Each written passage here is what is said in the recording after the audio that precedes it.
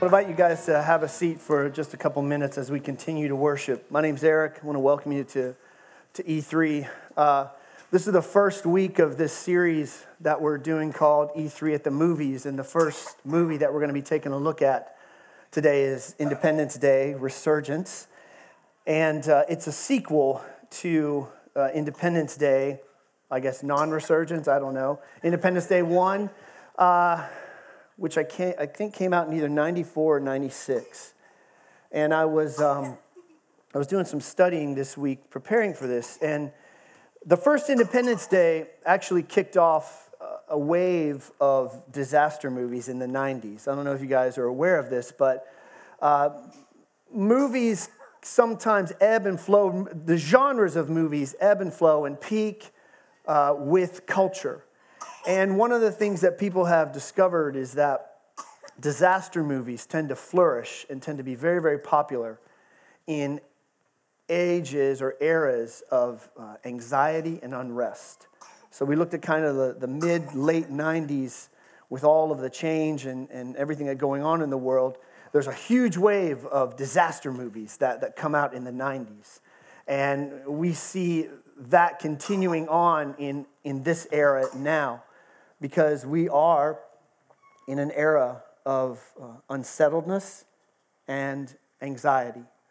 If you pay any attention at all to the internet, to news, to your Twitter feed, the news is bad, and it does not seem to stop. Anybody know what I'm talking about today? Okay. And so I want to be very honest this morning. I want to be just speak from a very personal place, because one of the things that the church is supposed to do, one of the things that I am charged to do as a minister, as a pastor, is to preach the gospel. And the gospel simply means this: good news, right? And yet, by Thursday of last week, I was trying to figure out, how am I going to preach good news through the midst of all of this? And that was before I woke up on Friday, And so Friday, I'm just being really honest. I just had this question: God, how are we going to be people of good news? Because sometimes the news just gets so dark and so bad, and like I said, there's always another Twitter message coming, or a Facebook message, or a news announcement about something else that's happened. And I just started thinking about, I'm just going to say it, guys, our country's broken right now. And let's be honest, it's been broken for a while. And was trying to figure out, God, how am I going to get up on Sunday and announce good news? Because I'm having trouble, God, finding the good news right now. Okay? And I know maybe as pastors, we're supposed to be perfect and float around above it all. But sometimes it just gets hard. And so I was asking God, I just had this burden of, God, how am I going to announce good news in the midst of everything? In the midst of, let's just go back a few weeks. In the midst of Orlando, in the midst of the Middle East, in the midst of Minneapolis, in the midst of Dallas, how am I supposed to, at the same time, say, hey, we have good news, right? And so Friday came, and before I be honest, I had nothing, and God wasn't really saying anything. And Friday afternoon came, and I really still had nothing except this question of, God, how am I going to announce good news on Sunday? Talking about Independence Day and whatever, and I'm like, how am I going to, because spoiler alert, the movie's really bad. So I knew there was no good news coming from that. And so I had a huge burden and a huge stress, obviously, because I believe in the good news, and I believe that we need to be people of good news. I just couldn't find it for myself. Anybody ever been there? So Friday night came, and went out to dinner with my family, and then Shayna and I, my wife, we were going to have a little date night, and so the kids drove home, and we figuring out what we were going to do, and she said, what do you want to do? And we kicked around a couple ideas, and I said, you know what? I said, I don't have anything. I said, can we just go down? Let's just go down to Cascades Park. let's just walk around because I like Cascades Park. I like the environment there. It's just I just wanted to be outside. I just wanted to be in a relaxed atmosphere. So we went down there. And we get down there, and we found out there were streets blocked off because there was an event happening. We're like, okay, well, let's see what this means, because we weren't sure what we were getting into. And so we parked a little bit of ways and walked in. And as we're coming into the band shell, right, I can hear a band playing. And because music is something I do, I was like, I could tell from the sound of the drums and the sound of the rhythm section. I was like, that's a gospel band. Like, that's a gospel band. And I was like, oh, let's see what this is. And so there was this free community event. And it was essentially an event of just gospel music, right? And so we wandered in, and we didn't know anybody, and we just sat for a while, and we listened to these folks. And over the time that we were there, I immediately began to sense God saying, this is where you need to be right now. And this is where you're going to get a handle of what it means to proclaim good news. Because I had nothing, right? And I sat there, and again, we're in an environment we don't know anybody. We're sitting there just listening to some of the songs we knew, some of the songs we didn't. And yet these people, these men and women and kids had banded together, and they were just singing worship songs in a public environment, in a public park, right on the edge of downtown. And they were crying out at times, and they would pray for Tallahassee, and they would pray for our country, and they were just giving themselves over to hope when I had none. And so, to bring that story sort of to a close, I needed the rest of the church of Jesus to kind of give me a little bit of a good news infusion. And I sat around and I was realizing, man, there are people who still have hope. In fact, a lot of people, when we were there, that these are the folks that really shouldn't have any hope anymore. These are the people that really could be sitting around and going, yes, you don't know how bad it is, Eric. And yet they are praising Jesus and calling out his name, like I said, in the middle of a public park. And I was like, when's the last time I did that? It's one thing to worship with all you guys on the Sunday. It's another thing to kind of just let it all hang out in public. And so that was where, and so a couple other things happened that were just very cool. And God said, okay, you're ready. There's still good news out there. And I want to just kind of offer up a couple words to you guys before we return to worship, because I can't pretend that there's not more bad news that's going to come. That's just the nature of the world we live in. And I've also gotten struck with the fact that what we've been doing to try to fix it is not going to work anymore. And we need God's help to do it.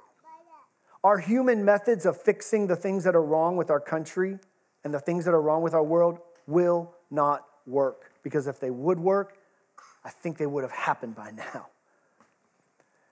And sitting there in that environment on Friday night, I was reminded, this is a God operation that needs to happen. But here's the good news, is that this is exactly the type of thing that God specializes in. So I want to give you 3 tools that I've just been thinking about, because you guys get the same bad news that I do. And we cannot sit there and keep going at this in our human ways, because our human ways, in my experience, maybe I'm wrong, tend to degenerate into arguing, frustration, and division. Whereas God's ways tend to involve unity and community and sacrificial love. So here's a couple tools that I think the church needs to be about, and you need to be about as part of the church, in dealing with the bad news that comes. The first tool is the tool of lament. Lament is that's a spiritual word, right? I don't think anybody throws around the word lament in your performance reviews or on your essays that you have to write for school. Lamenting is something that we don't do much anymore. Lamenting is is threaded through the Psalms. The key phrase of lament is, how long, O Lord? How long, O Lord, is it going to be this way? But lamenting is critical because, as one of my favorite theologians put it, lamenting tells you that it can still be fixed. Because when you stop crying is when you've given up. And so as God's people, I think we need to recover the language of lament for our world, for our country, and for our lives.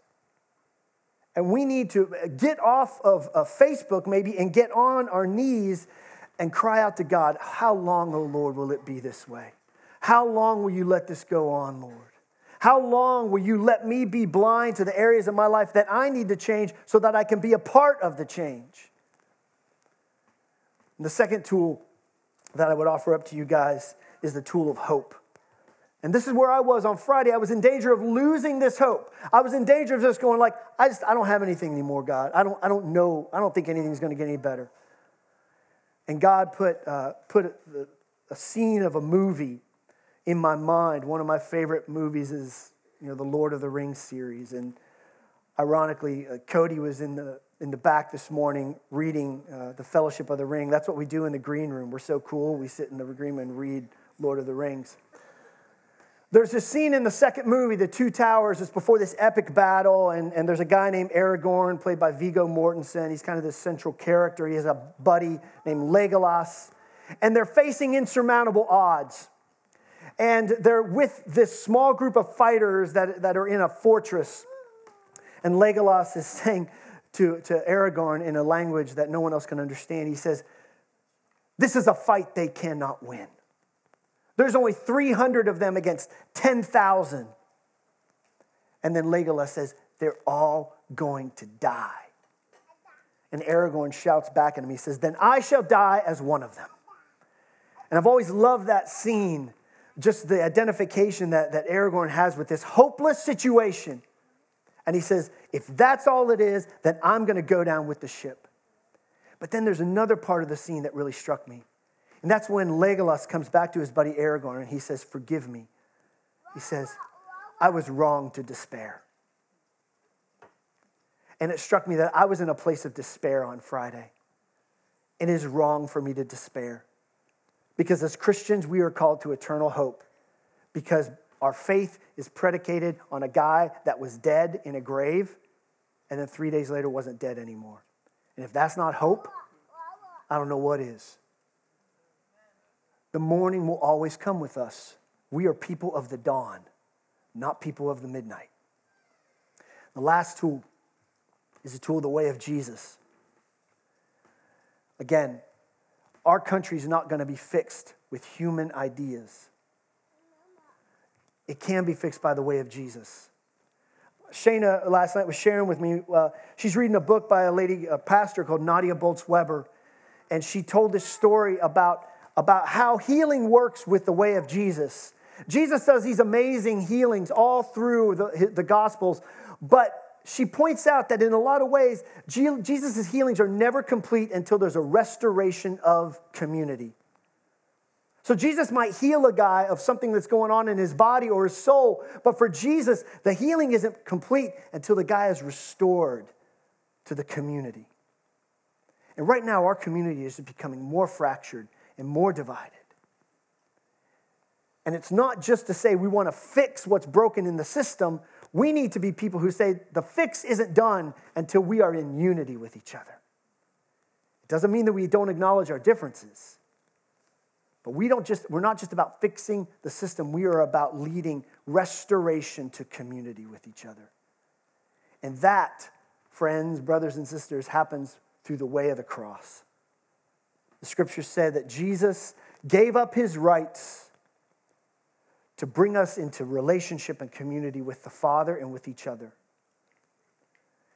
St. Francis of Assisi says that when he prayed not that he would be understood, but that he would seek to understand everybody else. And I think as we interact with the problems and the challenges and the mountains, and they are mountains facing our culture and our world, that one of the things we need to be about is seeking to understand everybody else before we seek to be understood ourselves.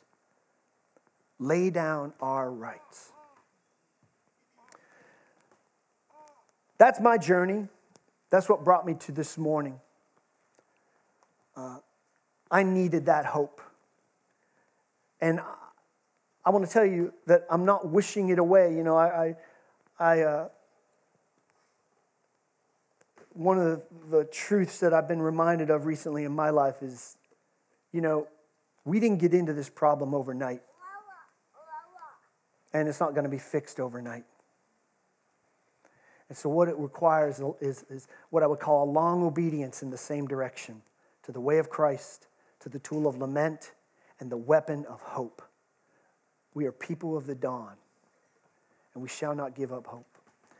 As we continue to worship, I was thinking this morning, the week before Easter is called Holy Week, where we walk through the last days of Jesus' life before his crucifixion. And if you've ever been to our Good Friday night of Holy Week gathering, it's called Tenebrae, the service of shadows. And when we do that gathering, one of the things that we do in the beginning of that gathering is we light a candle. It's called the Christ candle. And it's just there to symbolize Christ's presence in our life, even when it's dark. And so I thought before we continue to worship, I'm going to light the Christ candle. And maybe you're here this morning and you're like, man, I don't know where good news is. And Eric said a bunch of stuff, but he really just wasted 10 minutes of my singing time because I'm still not there. I invite you to just look at this candle. Because a candle, it shines in the dark and it illuminates the darkness. And that's what we need. And the candle this morning for me, I want to tell you just real honest, real bluntly, the candle symbolizes that I can still have hope when there are families who aren't going to have their dads come home from work, whether they were on duty or whether they were just driving home and got stopped. I think the reality is that we need to get beyond whose side God's on and just realize we're all in this together. And we have a long way to go. And I do know that God is not on the side of weeping children who don't have parents anymore. Or weeping parents who don't have children. Or brothers and sisters. So I'm going to light this candle and we're going to sing some more. This candle symbolizes for me that I can have hope no matter what alerts come through on my phone. Good news or bad news. Would you guys stand with us? So John at one point mentioned, there were so many moments of beauty and unfortunately, those moments of beauty and joy only happened when the movie ended for me. I actually fell asleep during this movie, and that I don't fall asleep during movies, especially in a theater. But I was sitting there, and I was like, oh, I'm dozing off right now. Yeah, it's the seats. That's what it was. Anybody see the movie? Just curious. Okay, I don't know if I need to apologize, but whatever, whatever, maybe you liked it, I don't know. So it's a sequel, the first one, like I said, came out in 96. And one of the things that's interesting about 2016 is they say it's going to be a record year for movie sequels. 37 movie sequels coming out this year in 2016. And it led me to the question of why do people do sequels? Because let's face it, most of the sequels are never as good as the first one, right? There's a few that stand out, but most sequels never reach the critical acclaim of the first one. And you know what? It's all about the money. Because the average sequel, I read, I think I have this right, the average sequel makes 8 times the amount of money that the original makes. Even if it goes straight to video. I would almost say especially if it goes straight to video. So, sequels are great ideas financially, but not always great ideas creatively. And that's kind of what I want to talk about today. Because I really found no purpose in talking about anything about Independence Day. I'm going to be honest. I mean, the movie, let me just unpack the plot a little bit. I really don't want to be unkind to the movie because whatever, explosions, awesome, hit the alien, awesome. But it's not just a sequel of the movie. They kind of hit at this. It's actually just a remake. It's just Independence Day again. Like there's a line that Jeff Goldblum's character says, and he says, wow, they're bigger this time. And that's almost the only difference in the movie. The same aliens come back to destroy the same Earth, and oh my gosh, it looks like we're going to be destroyed, and then hope hangs on a thread, and then oh my gosh, we win. Like literally, it's the same movie again. Dude, if I'm spoiling Independence Day for you. Anyway. So I want to look at this idea of sequels in our lives, because actually, I think the whole idea of why there are sequels in the first place is actually kind of really spoke something to me, because as I said, like most of the time, when a film company does a sequel, you know, it's a little bit easier to do a sequel than a first one. Because you have the elements of the plot line, and you can go like, well, you can build off things and you can change things, but the creativity, the baseline creativity is there for you to work with. And I want to talk about it by talking about an interaction that Jesus has in the Gospel of Matthew in chapter 12. So if you have a Bible and you want to turn to Matthew chapter 12, we're just going to go through this interchange that Jesus has with the teachers of religious law and the Pharisees. They come to Jesus one day, and they say to him, "Teacher, we want you to show us a miraculous sign to prove your authority." Right? Now this is interesting to me on a couple different levels. The first thing is that it's interesting because Jesus has this really interesting relationship with signs in his ministry. Because on the one hand, Jesus is all about signs. If you read the Gospels, you should. If you read the Gospels, Jesus is all about doing supernatural things. He heals people. Heals them physically. Heals them spiritually. Heals them emotionally. Does crazy things. Walks on water. Stills wind. Jesus is not shy about signs unless you ask him for one. And there is no shorter way to get on Jesus' bad side than to walk up to him and ask him for a sign. It puts him in an instant bad mood. Happens in multiple Gospels. Jesus, teacher, ask us for a sign. And Jesus is like, oh, you want a sign, do you? And then something relatively unpleasant is about to happen to the person who's asking for a sign. But it's interesting to me that at the same time, the Pharisees and the teachers of religious law, they come up and they ask for signs. But if you read the context of this interaction, Jesus has just gotten done doing signs. He's just healed somebody. And these guys come up and they say, well, can you show us a sign? And imagine Jesus is like, well, what more do you want? I heal people. I do things all the time. So why are you asking for something? And I want to suggest to you that it's buried in their language of one thing that says, hey, do a sign so you can prove yourself to us. And I think that's what sets Jesus off. Because Jesus is like, I don't need to prove anything to you. And I think there's this relationship that Jesus has with people in the Gospels where if they are coming to him and asking for signs, and there is not even a skepticism, but there is a, hey, show me something, Jesus. Prove it to me, Jesus. If there's a cynical part of them that says, we're not going to be down with this thing until you do a magic trick for us. Jesus is like, well, then I don't know that we have a commonality here. And Jesus is not a performing circus monkey. Jesus is like, these signs are not for me to constantly prove myself to you.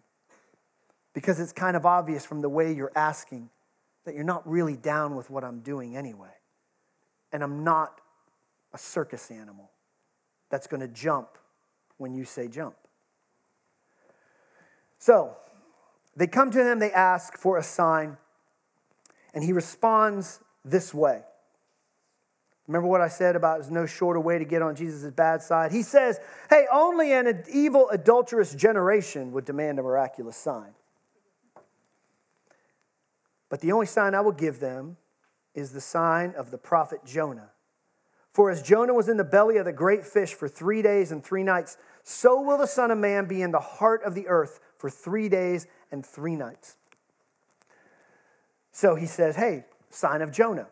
And he kind of unpacks that a little bit. He says Jonah was in the belly of a fish, belly of a whale for 3 days, 3 nights. I'm going to be in the belly of the earth for 3 days, 3 nights. You want a sign? How about resurrection?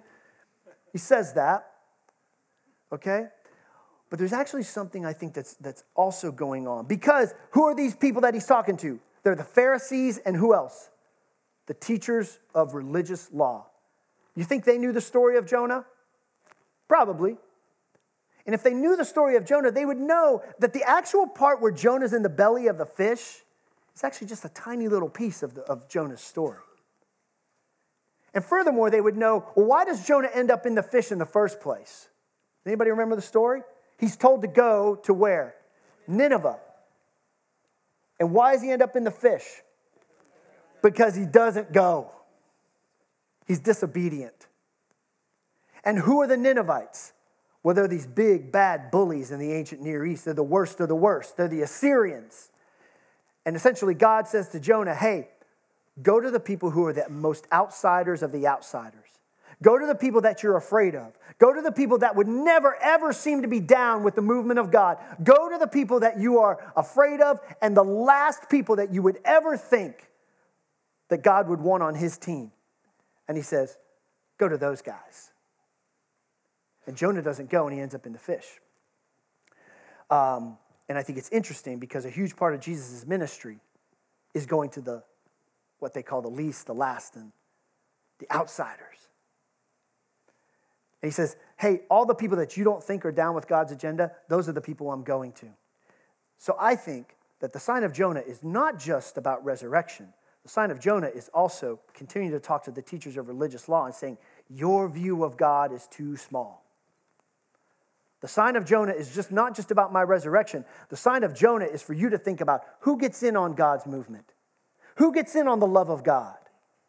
Is it only the people that look nice when they come to church? I know in Mark's view, is it only the people that wear shorts in the summer at E3? Are those the people that get, or can us guys that wear jeans in the summer get in on God? No, everybody gets in on God's love. There are no outsiders in the sign of Jonah. He goes on. He unpacks it a little bit. He says, hey, the people of Nineveh will stand up against this generation on Judgment Day and condemn it. For they repented of their sins at the preaching of Jonah. He goes to Nineveh eventually, and he calls the outsiders, the big bad bullies, the hateful people, he calls them to repent. And you know what? They say, we're going to turn our lives around. We'll do it. They do it. Now, someone greater than Jonah, he's talking about himself, Jesus is, but you refuse to repent even though someone greater than Jonah is here. Then the Queen of Sheba, who's another outsider from the Old Testament. The Queen of Sheba does not look like she belongs in this God movement. She will stand up against this generation on Judgment Day and condemn it, for she came from a distant land to hear the wisdom of Solomon. But someone greater than Solomon is here. But you refuse to listen. And then he ends this way. When an evil spirit leaves a person, it goes into the desert seeking rest but finding none. Then it says, I will return to the person I came from. So it returns and finds its former home empty, swept, and in order. Then the spirit finds 7 other spirits more evil than itself. And they all enter the person and live there. And so that person is worse off than before. That will be the experience of this evil generation. Now, in my personal opinion, in this particular passage, Jesus is not so much talking about the way demons work in the world. I think in this context, Jesus is saying, look, you have so badly missed the point of what God's up to. Pharisees and teachers of religious law, that the sign of Jonah tells me to tell you that your situation is going to get a lot worse before it gets better. Because you are letting the wrong people, you're letting them stay out of God's movement. And God is calling people into this thing. And so this temple that you've built, this nationalistic agenda that you've built in Israel at the time is going to come crumbling down because this is not the way God is moving in the world. And I think what essentially the thing that the Pharisees and the teachers of religious law are missing is that they're looking for a sequel instead of looking for something new.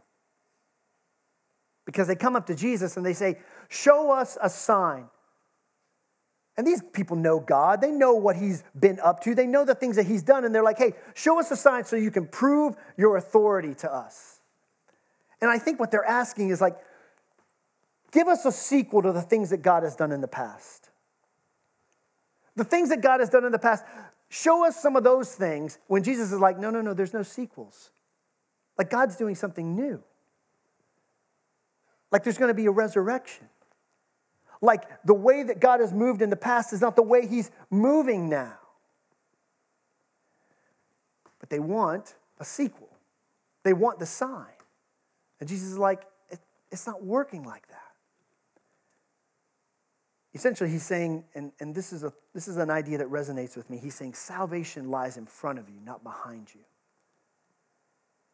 It's not enough to go back to Exodus. It's not enough to go back to Sinai. The things that have been in their past, they're like, you know what? Can you just do that 10 Commandments thing again? Can you do that Sinai thing with all the thunder and the flashing lightning? That's awesome. We would really like another Sinai. Can you do that sign? And Jesus is like, that was a one-time deal. You're supposed to learn from that. But Jesus is not about doing signs over and over and over for people who are constantly saying, I'll believe in you if you just do it. Just perform. So I think that's what's going on in the teachers of religious law and the Pharisees. They're wanting the sequel, and Jesus says no. But I have 3 thoughts I want to leave you with. The first thought is this, that the desire for signs and sequels is pretty normal, I think. I think it's really human to look for sequels. Because it's the way things have worked in the past, and we want consistency, right?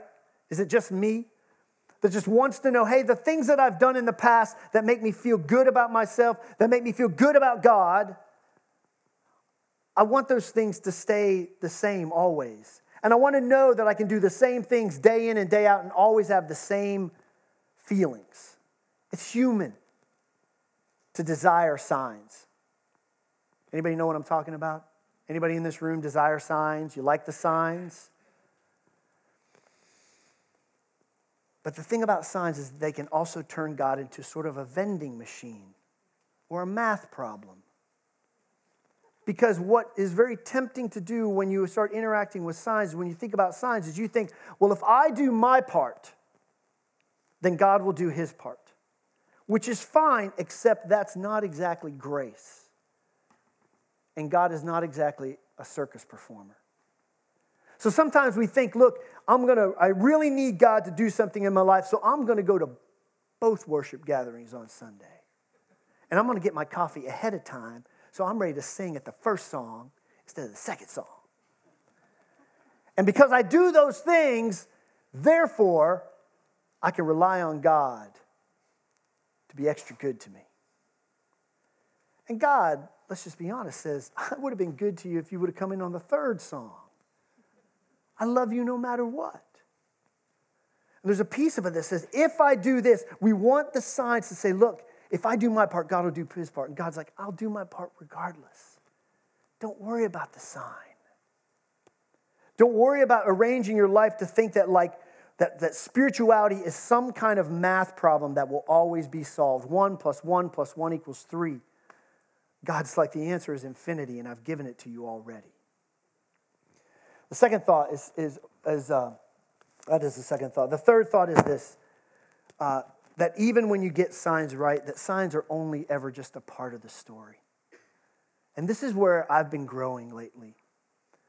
Because I think the other part about signs is that we want to use the signs to prove to ourselves that God still loves us, which is a completely valid thing. But the thing that I'm learning in my life is what I would call sheer, true faith.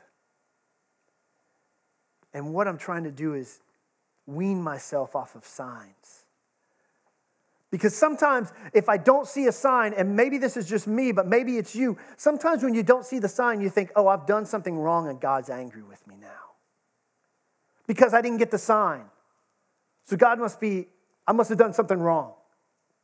And God's like, I don't work that way. Nothing you can do can make me love you more or less. It's not about the signs. And so what I've been trying to do in my life is forget about the signs and to just deal with the fact of what do I know to be true about my Father in heaven.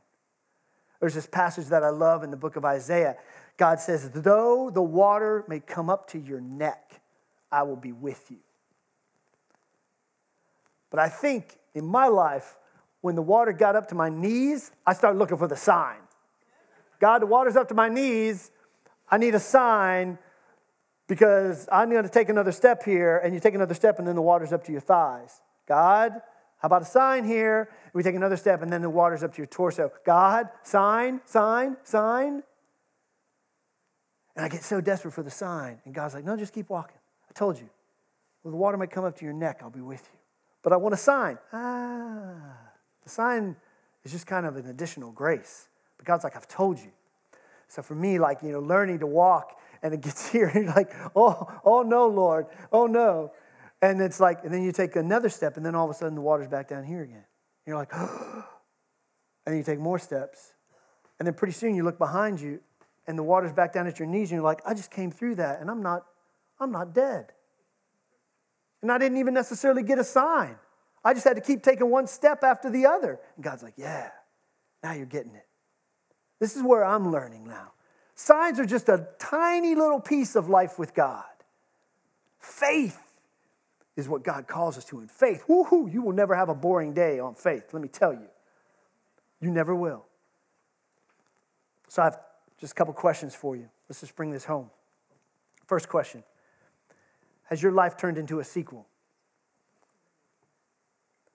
Have you gotten too adjusted into the way God has worked in your life before? And you're like, you know what? I'm a little more comfortable, God, if you would can we just do like Eric Case part 3, part 5? Because I'm comfortable if we could just keep repeating the things that I'm used to. Has your life become a sequel? Or is God saying, you know what? How about if we just scrap this whole script and write a new movie? Second question. Have you become too dependent on signs and wonders? Are you walking into something in your life and you're at your knees or the water's at your thighs and you're like, I don't see any signs, so I'm going to come back. I'm walking this way, God, because this is what I know. And God's like, no, if you just would have kept walking. But I didn't see a sign, God. God's like, there wasn't one to see. Third question, relatedly, do you need to re-engage with faith and trust? Do you need to stop walking up to God and saying, show me a sign so I'll believe in you? And rather just go, I'm just going to take a step of faith on this, God. And I'm going to trust you. Even though I don't see what's in front of me. Even though the water might be here or here or here.